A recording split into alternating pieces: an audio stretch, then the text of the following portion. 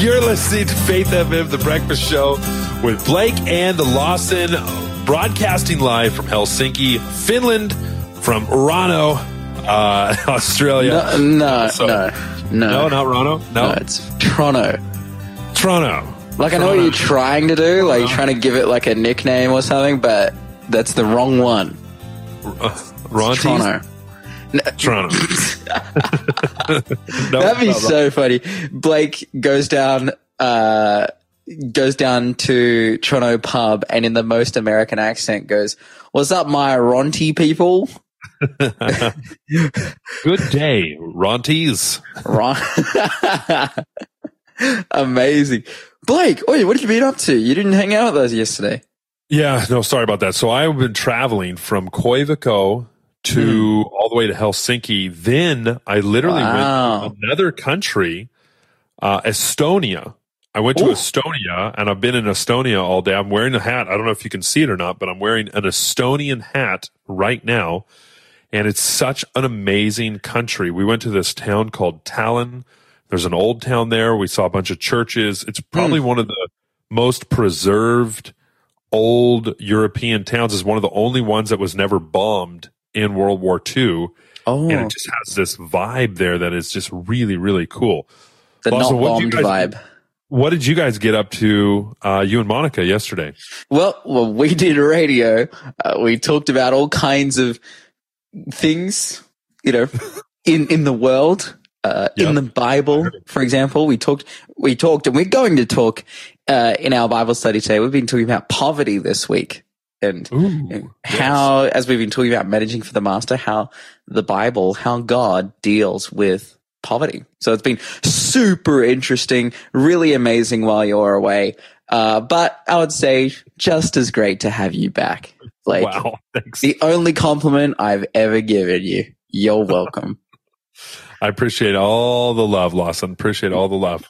Coming up on Faith FM, nearly 5,000 children abused by Portugal's Catholic Church after a recent investigation finds priests as main perpetrators before Pope's pending arrival in Lisbon. Also, the Chinese government is now accusing the U.S. of sending spy balloons over China after the fourth object has been shot down over North America, which is increasing political tensions between the two nations. Getting wild. You're listening to the Breakfast Show podcast on Faith FM. Positively different. With Blake and Lawson. Lawson has got the coolest face happening right now. And I'm not sure if I came in before or not. I'm sorry, Lawson. But we are back on Faith FM, the breakfast show, right here from Helsinki, Finland. Also, Lawson from the land down under, and we're doing the show all throughout Australia. Two places that we want to shout out today. Highfields, Queensland, 87.6. Thank you for listening to the show this morning. And also, Kaujana, Western Australia. I hope I said that the right way. It sounds reasonably close. Kojonup, I think. Kojonup. Okay, yeah. So I'm listening to Faith FM and Kojonup. If we got anyone out there, give us a call. Definitely. Give us a call, 0491-064-669. Send us a text. Give us a call. Let us know you're listening in Highfields, Queensland, or Kojonup, Western Australia. Lawson, give us some clues for the quiz. Okay, our quiz today, our first clue is, I am the father of Zimram, Jokshan, and Medan. If you know who that is, 0491 064 669 is the number to call or text. And our prizes for this week, the amazing prizes. We've got two books. One is called Simply Put, 28 Fundamental Beliefs, What God Has Been Saying by Lauren Wade. And essentially what this book serves to do is to show 28 clear beliefs from the Bible doctrinally. When you ask the question, well, what does the Bible say about death? What does the Bible say about salvation? What does the Bible say about this, that, or the other? There's these key topics in the Bible, and this book is all about codifying them and showing clearly what they are. The other one I have here is called Letters from a Skeptic. I mentioned yesterday, this is a book that I read when I was a brand new Christian, and essentially there's a son, and he wrestles, or he explains to his father why it is that he has become Christian, and his dad keeps asking him questions about. I'm not going to spoil what happens throughout the book, though. You're going to have to try and win it. 0491 064 669. And that book, by the way, it's like real letters of them going back and forth and asking and answering questions. Super, super interesting, written by Greg and Edward Boyd. But again, that number 0491 064 669. I am the father of Zimram, Jokshan, and Medan. So if you get it right on this one, you get 500 points. And from here, the clues will get easier, but you get less points. And if you answer wrong, you're done. So you don't get play the to points. win. Hey, Lawson, I just want to go on record here. Are you willing to say that if you have triplets, you will name them those names? No, I wouldn't be willing to do that. What are I the would names? I would like to. want Zimram, triplets? Jokshan, and Medan. Sorry. Zimran, Jokshan, and Bedan. Man, if you have triplets, I really want to encourage you. And if you think that Lawson should have triplets and name all of them those names, please text us at 0491064669. There's other trios in the Bible. I think that can you should name have them triplets. Ham, Shem, and Japheth. Dude, that's true. But then one of your sons' names would be Ham. That's right. And, That's not good. Not in today's world. cursed as well. But hey, let's have a look at, we have positively, this one though. This one, Shell is writing up some names on the screen. Nupham, Hupham, and what's the other guy's name? Rodham? No, it's like different. It says Nupham, Hupham, and Ard. That's right. That's so good. Hupham and Ard, the triplets, the original Tripskis from the OT. That's right. That's right. Well, we have some positively different news today, because today it's positively different. We're gonna be doing a day of serious news today. We're gonna be covering I'm gonna be covering right now a story that I didn't get to complete yesterday. I didn't get to talk about because we talked so much about Turkey.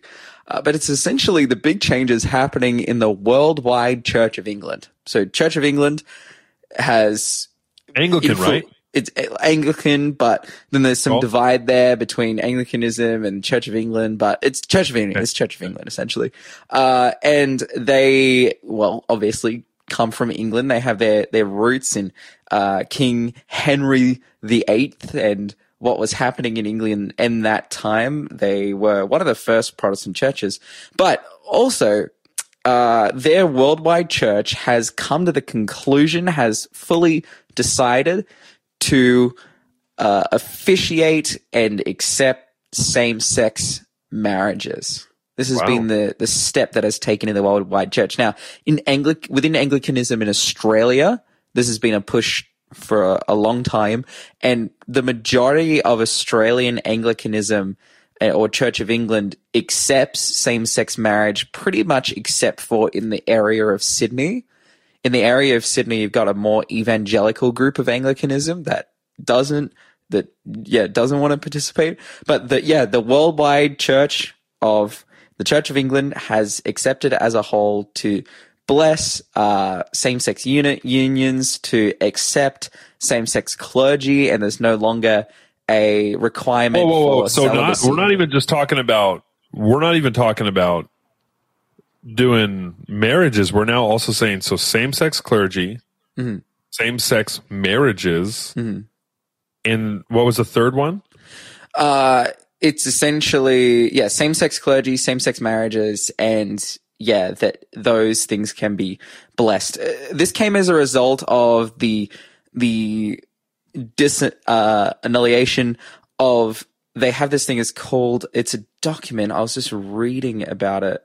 It was essentially this document that was created. It's called Human Sexuality, and that document was. They just released this. Well, it already existed. This document was clearly outlining the biblical view of sex and marriage. And they have said that we will no longer keep in regard as a worldwide church the human sexuality document. And as a result of that, that means that, for example, same-sex priests who already exist within the church, but they were required to be celibate. So if you were a same-sex priest, you had to be celibate. That's no longer a requirement. Really? So, yeah, all the clergy is allowed to be same-sex. All the members are allowed to be same-sex. And now there are people on the side of wanting this to happen that are super, super stoked. I was reading one quote. He's like, hey, well, they've finally woken up to what the world's like today and done the right thing. This is from one of the supporters within the Anglican Church. I was actually just thinking when you just said they finally woken up, like the whole go woke, go broke. Yeah, that's right.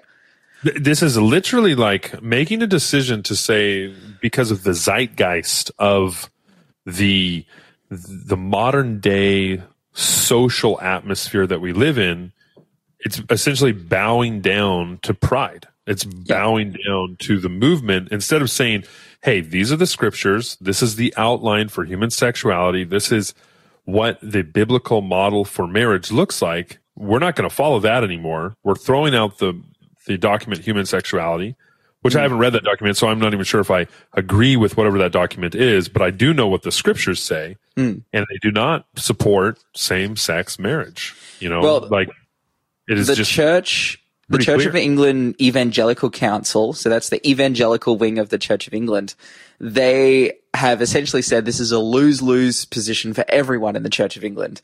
The Church's evangelical wing, in the move that represents a direction of travel that rejects our historic and biblical understanding of sex and marriage and deepens division and causes deeper hurt.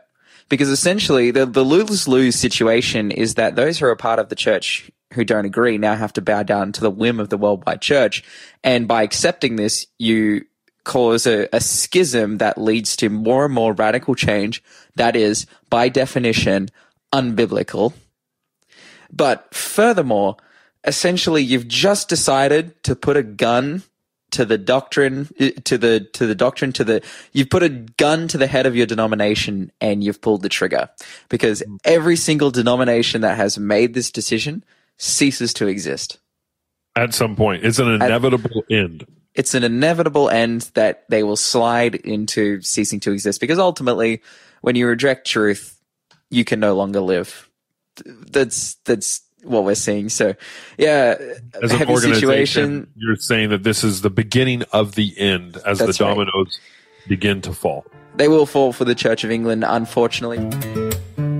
You're listening to the Breakfast Show podcast on Faith FM. Positively different.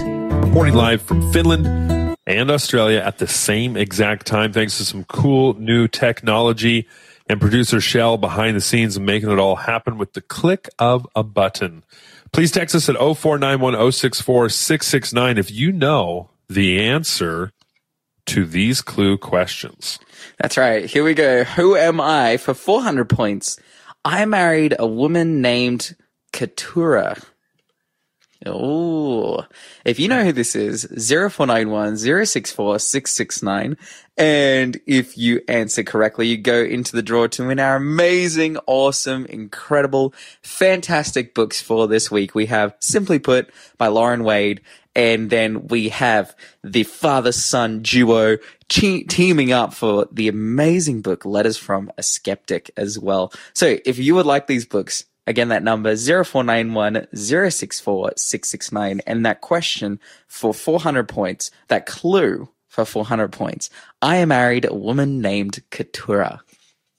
Looking for Keturah's hubby. Is that correct? That's right. Yep. Keturah's hubby. Oh, text it. 0491-064-669. We're going to jump right into some more, unfortunately, sad but necessary stories to be sharing. A recent report has just come out that over 4,815 children since 1950 have been abused sexually by the Portuguese Catholic Church.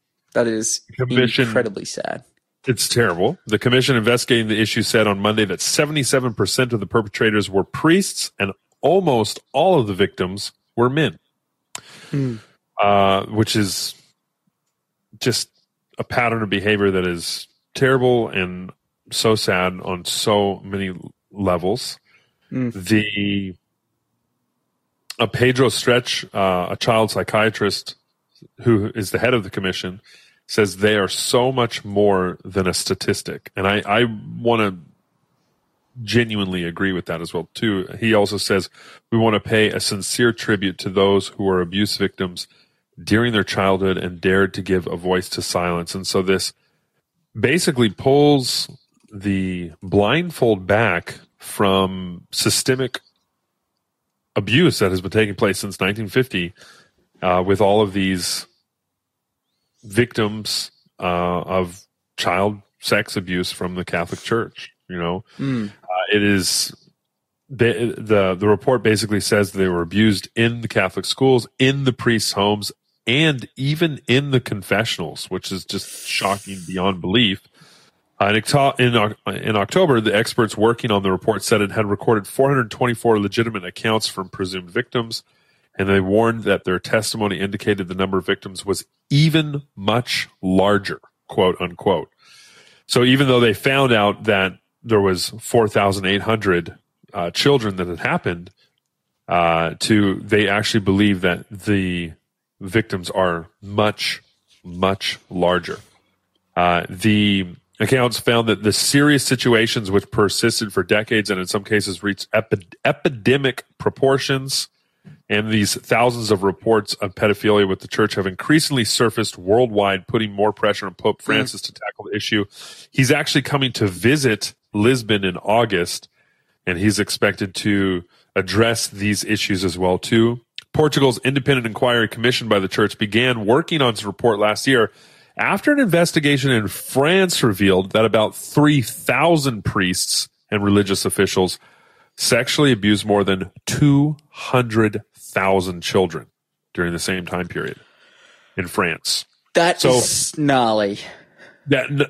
It's beyond gnarly. It is. That's not a random statistic. There is a systemic issue that needs to be addressed and reported upon, and things need to be changed for the safety of our children, because this is unacceptable behavior on every single level, and it is a disservice to the name of Christianity.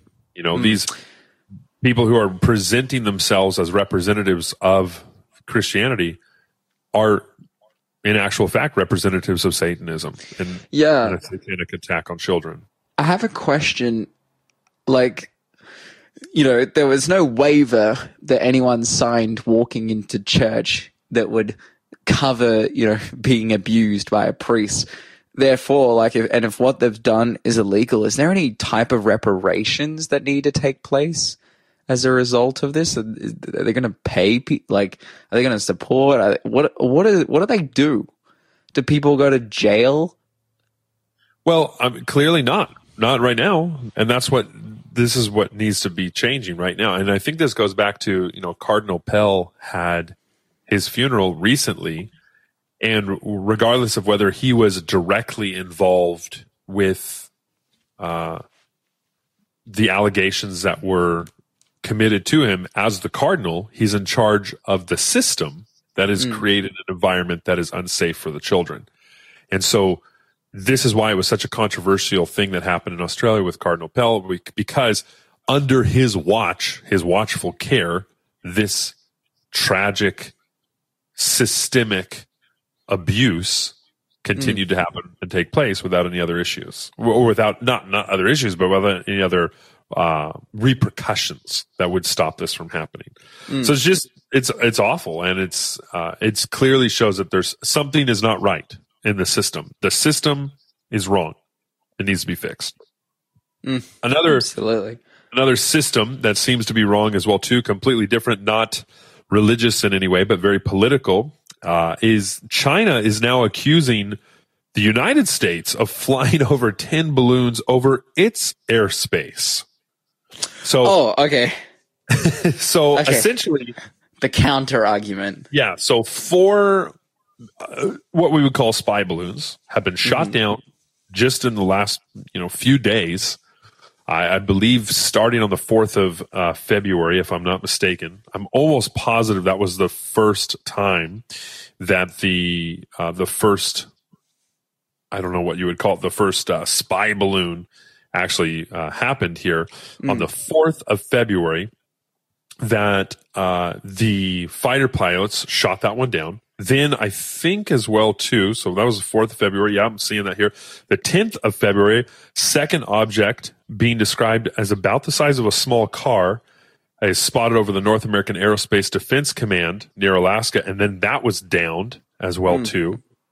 Then I believe on the 11th of February, a third object, again unidentified but described by U.S. officials as much smaller than the suspected spy balloon, tracked entering U.S. airspace over Alaska before drifting over Canada.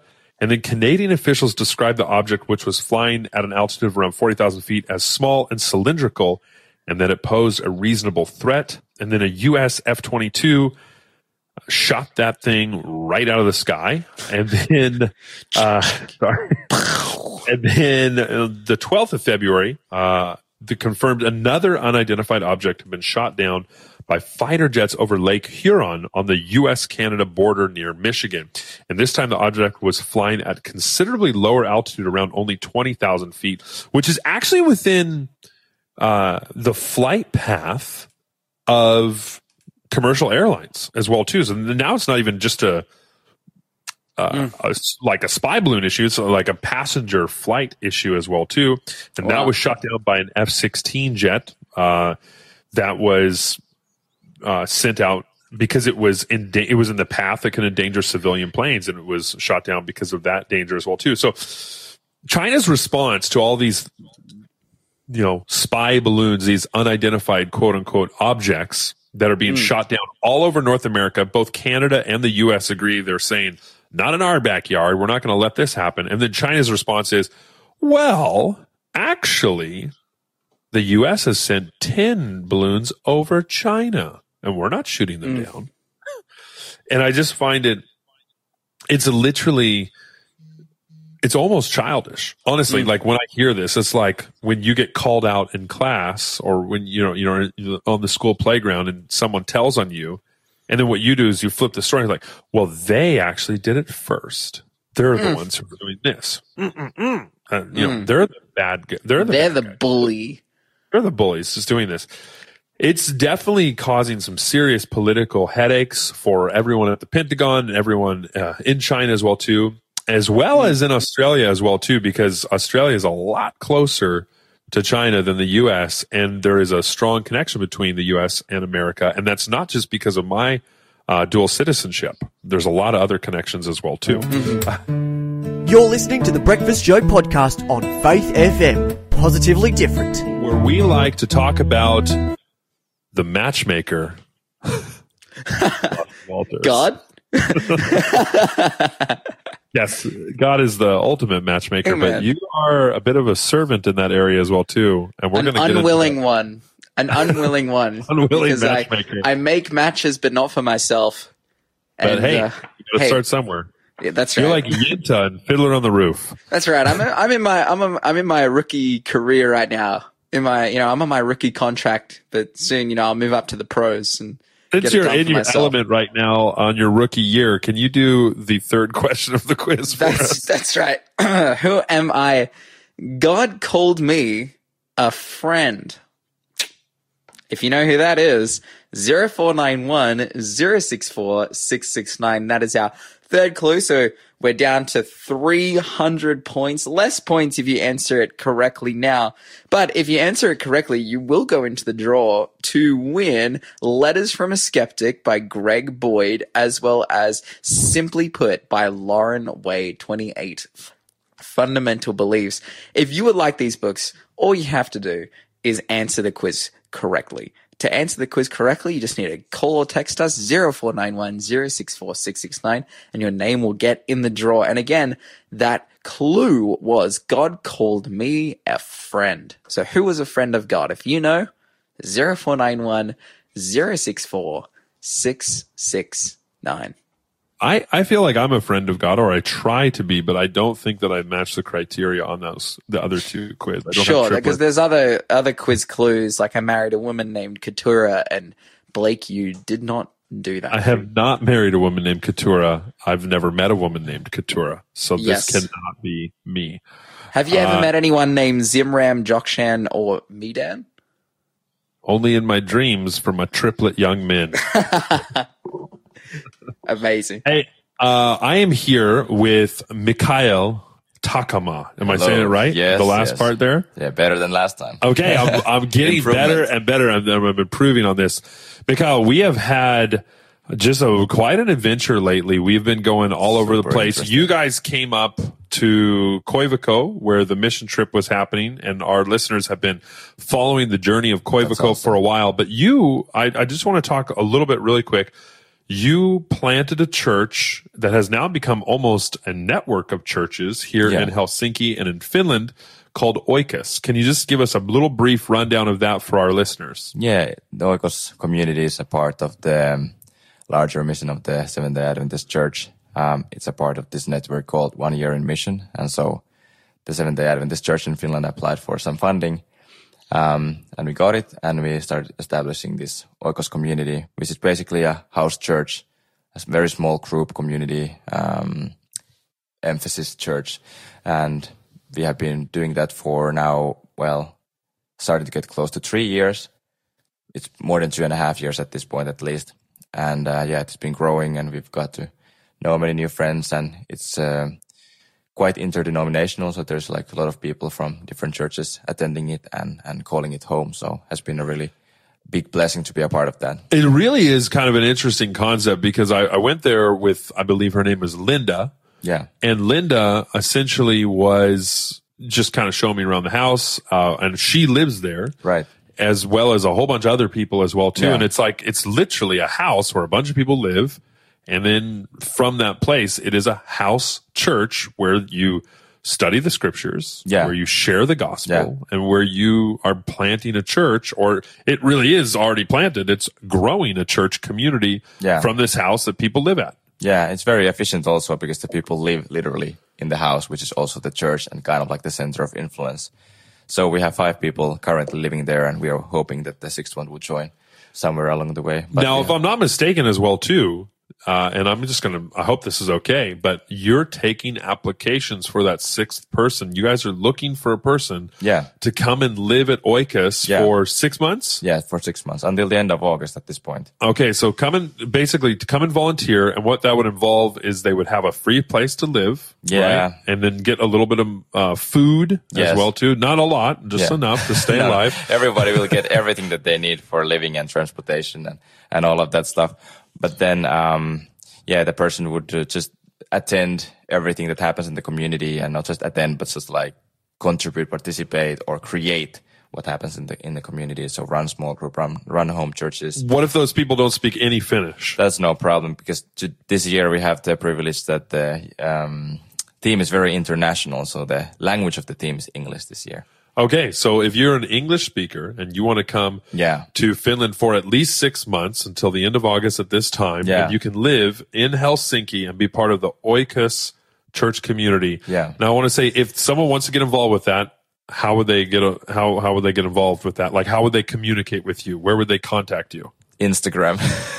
Okay. Because at the moment I'm just a part-timer in the leadership team, so I actually work only 20%. I used to be full time for 2 years, but Linda is now has overtaken it, and like I'm studying, concentrating on my theological studies. So Linda is now the one who is actually running the house, and I'm trying to assist with all my strength and time alongside there with my wife. Oikos House, the Oikos House, I think, Yeah. is that the Instagram page? Yeah, the Oikos. How do you spell Oikos? the.oikos house. Okay, got it. Okay, Oikos House. Actually, that's even better. You could send a message there in Instagram, because then that would also reach Linda, not only me. yeah, go right to the source. Yes. That's awesome. The.oikos house. The.oikos house. That's right. Yeah, the.oikos house The. on Instagram, where You can see all the updates and you can check it out. It's a really cool ministry, and I got to say, it's really exciting. Now, today, though, we didn't go to the Oikos house. We went on a boat on the Viking Line. We got on a crazy, huge, big ship, and we went to this country that I am just fascinated about, Estonia. We went to Estonia. There's a town there called Tallinn. The capital city. Yeah, so that's the capital of Estonia. So it's basically on the south side of the Baltic Sea from Helsinki. About 2.5 hours away. So you get on a boat and you go about 2.5 hours. It's extremely windy and freezing when you step outside. So I stayed on the inside most of the time. Yeah. So we're here in the middle of winter.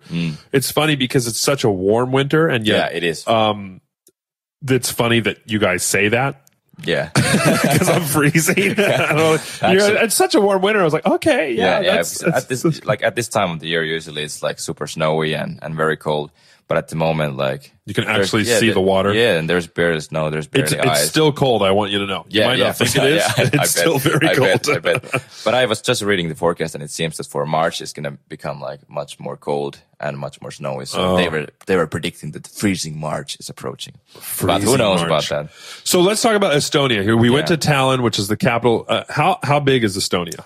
Estonia is about 1.3 million people at the moment, I think. Maybe approaching 1.4. Okay.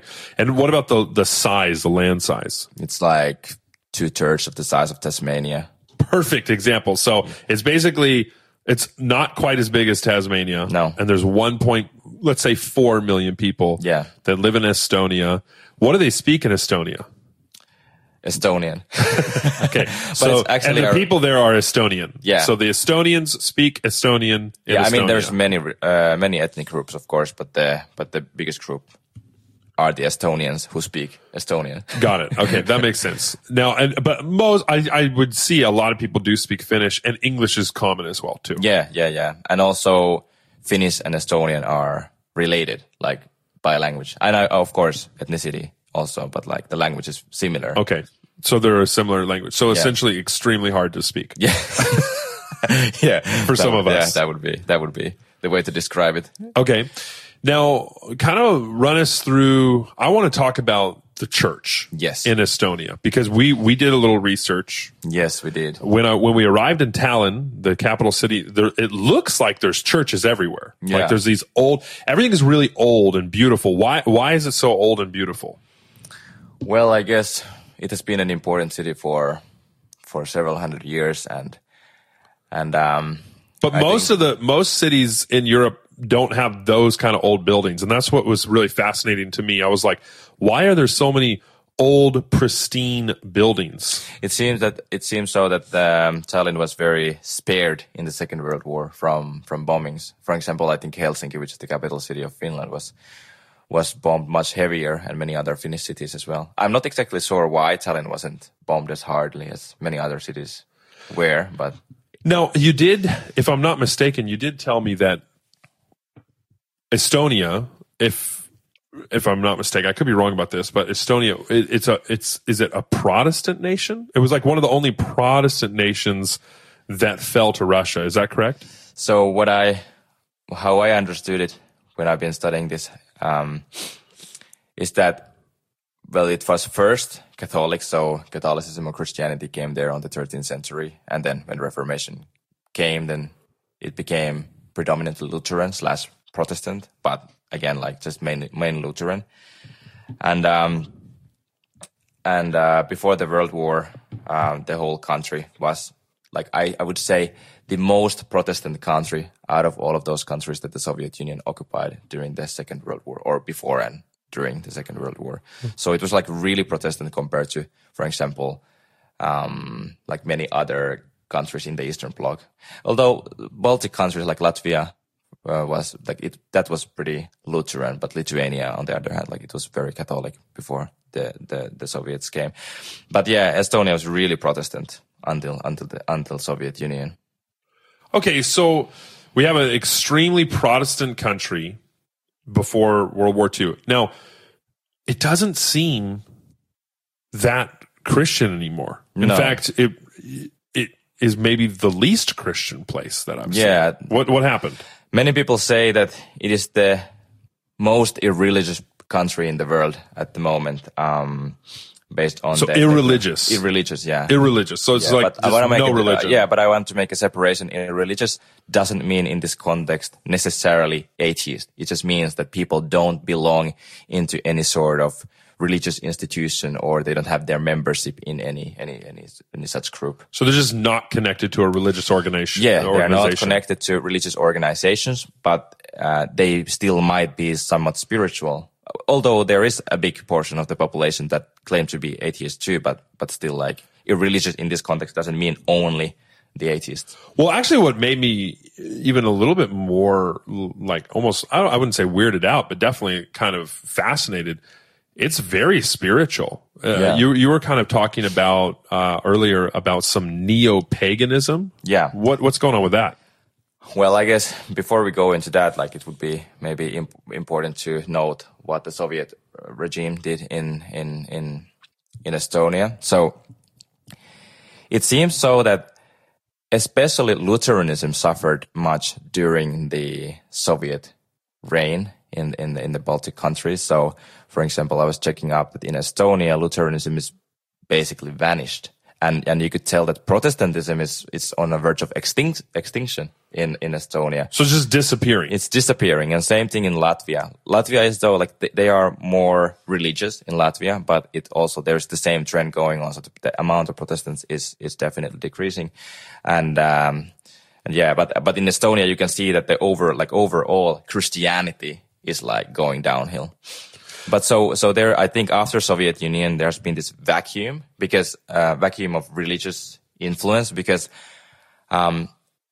when the Soviet Union was ruling in Estonia, it was atheistic. So after that, a lot of the families who were more religious before lost all of these religious traditions, and by the time when the Soviet Union collapsed, there was pretty much, like, most of the religious influence had been disappearing. So there was this vacuum. And so now there is no state church, and Protestants are disappearing. Christians are disappearing slowly but surely. And so now there's a new rise of neo-paganism. It would be hard to define exactly how big it is, but it fits sort of the trend of the Northern Europe anyways, because all around the Northern Europe, neo-paganism is on a big rise. But there is something specific about, like, the neo-paganism in Finland and Estonia, because I guess, like, the Nordic mythology is, like, very famous and everybody knows about the Vikings. But then like, in Finland and in Estonia, there are very specific ethnic mythologies that are just, like, exclusive for Finns and for Estonians. So in Finland and Estonia, we can see this trend that these, like, local ethnic pre-Christian traditions are getting this, like, renaissance, and people are kind of getting back into those. So we're having, like, a renaissance of neo-paganism because of the Finnish Estonian mythological traditions. Yeah, they are not the same tradition. There are similarities, but they are, like, distinctive from each other anyways. So in these countries, and this is what's really fascinating to me, like, there's not a lot of Christians. No. Do we know how many Christians are? Yes, we do. I think it was somewhere around 300,000 maybe at this point. But at the same time, the amount of people who define as irreligious, or they don't have any, like, they're not attached to any religious organization, like, their amount has increased by about 200,000 people in the last 20 years. So irreligious, but the population has stayed the same. Yeah. And irreligious around the has same. Increased by 200,000. Yeah, that's right. And meanwhile, the number of Christians has started decreasing. Now it's actually less than 300,000, I remember. So it was it was before, like, more than 20 years ago, it was, like, about, like, maybe 320,000, but now it's, like, under 300,000. So I guess what is really fascinating to me is in Australia, we think about mission fields, and we think about, as Christians, going and sharing the gospel with people. And yet this little section of Northern Europe is kind of forgotten about. It's very secular. It's very almost atheistic. Now I know the better term is irreligious. Yeah. this is a real mission field. And absolutely. And I think there's less than 1,000 Adventists. Oh yeah, in each of Estonia. Yeah, and also not only in Estonia, but also I believe in Latvia and Lithuania as well. So all the Baltic states are, but also like the membership in all of those churches is also decreasing at the moment. And to take an example from the Lutheran Church lost about 50% of their membership in the past 20 years.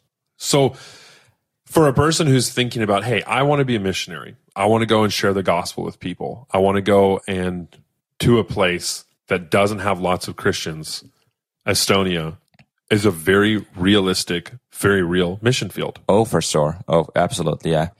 And,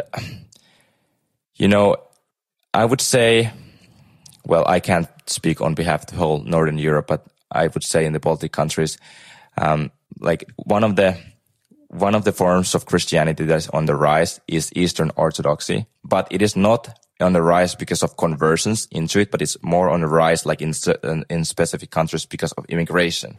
So I wouldn't say, I mean, of course, probably there are more and more people like from time to time who are converted into Christianity, but it seems more that now like the statistics are growing in some denominations mainly because of immigration, which means that there is not necessarily active evangelism or like reaching out. So like in total, the numbers are going down, but then some stats might give you this distortion. Oh, like actually it's going up there, but it's not really the case.